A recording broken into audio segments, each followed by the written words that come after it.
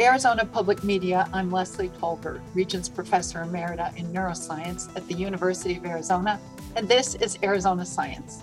Today, we're talking with Dr. Wei Lin, Professor of Systems and Industrial Engineering at the University of Arizona. Wei's research focuses on optimizing intelligent transportation systems. Thanks for joining us, Wei.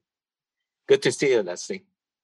What's meant by the term intelligent transportation systems?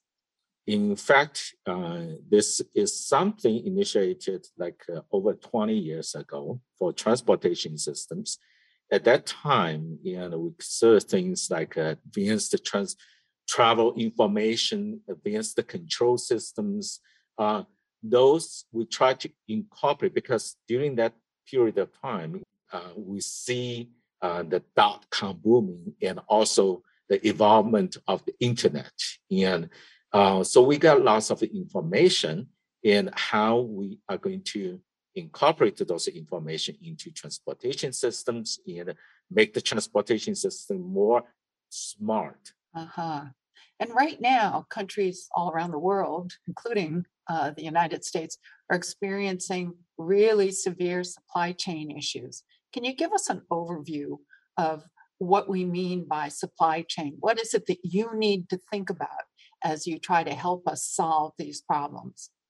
Yeah, for supply chain, and now it evolves from logistics systems, and we usually talk a lot about logistics system, and there is actually a close connection between the two. For supply chain, we look into the coordination or integration of the production, inventory control, and also the distribution.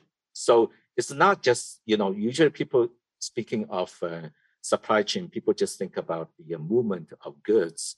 It actually goes beyond that. And it should cover also the production side. When things are not moving, they are sitting in the warehouse, they are all part of the supply chain. So you have to think about not only what's coming into, say, a port, but also how it gets carried out. So you're looking at transportation systems all the way across the country when you try to model how we're going to get past something like the supply chain problems we're having right now. That's exactly right. We have to consider the whole chain, not just one component, because they are interrelated in many, many different ways. President Biden announced the plan to open the port 24/7.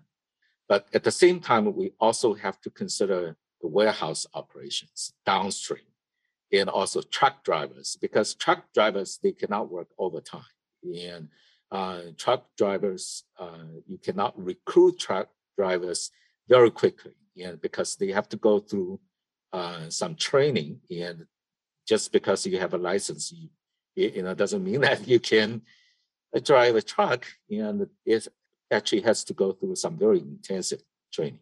So your models point to particular places along the supply chain where there are special restrictions that you can now propose should be opened up. So you're suggesting a new port is important, then there will be transportation issues that you can also identify and make suggestions about particular ways to tweak transportation systems, and then maybe the way stores stock their product and so on. Right. The ultimate goal is to eliminate bottlenecks or gridlocks, but bottlenecks can exist in all different kind of levels. You can look at the big picture of the whole supply chain, and you can focus on smaller component of the supply chain. And even, you can think about like warehouse operations. And it also has, bottleneck here and there. And we have to consider the whole picture. Thank you very much, Wei.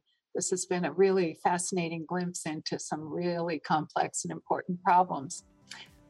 Dr. Wei Lin is a leading systems engineering expert in optimizing transportation systems and supply chain effectiveness. You can hear this and all Arizona Science conversations at azpm.org/Arizona Science. I'm Leslie Tolbert.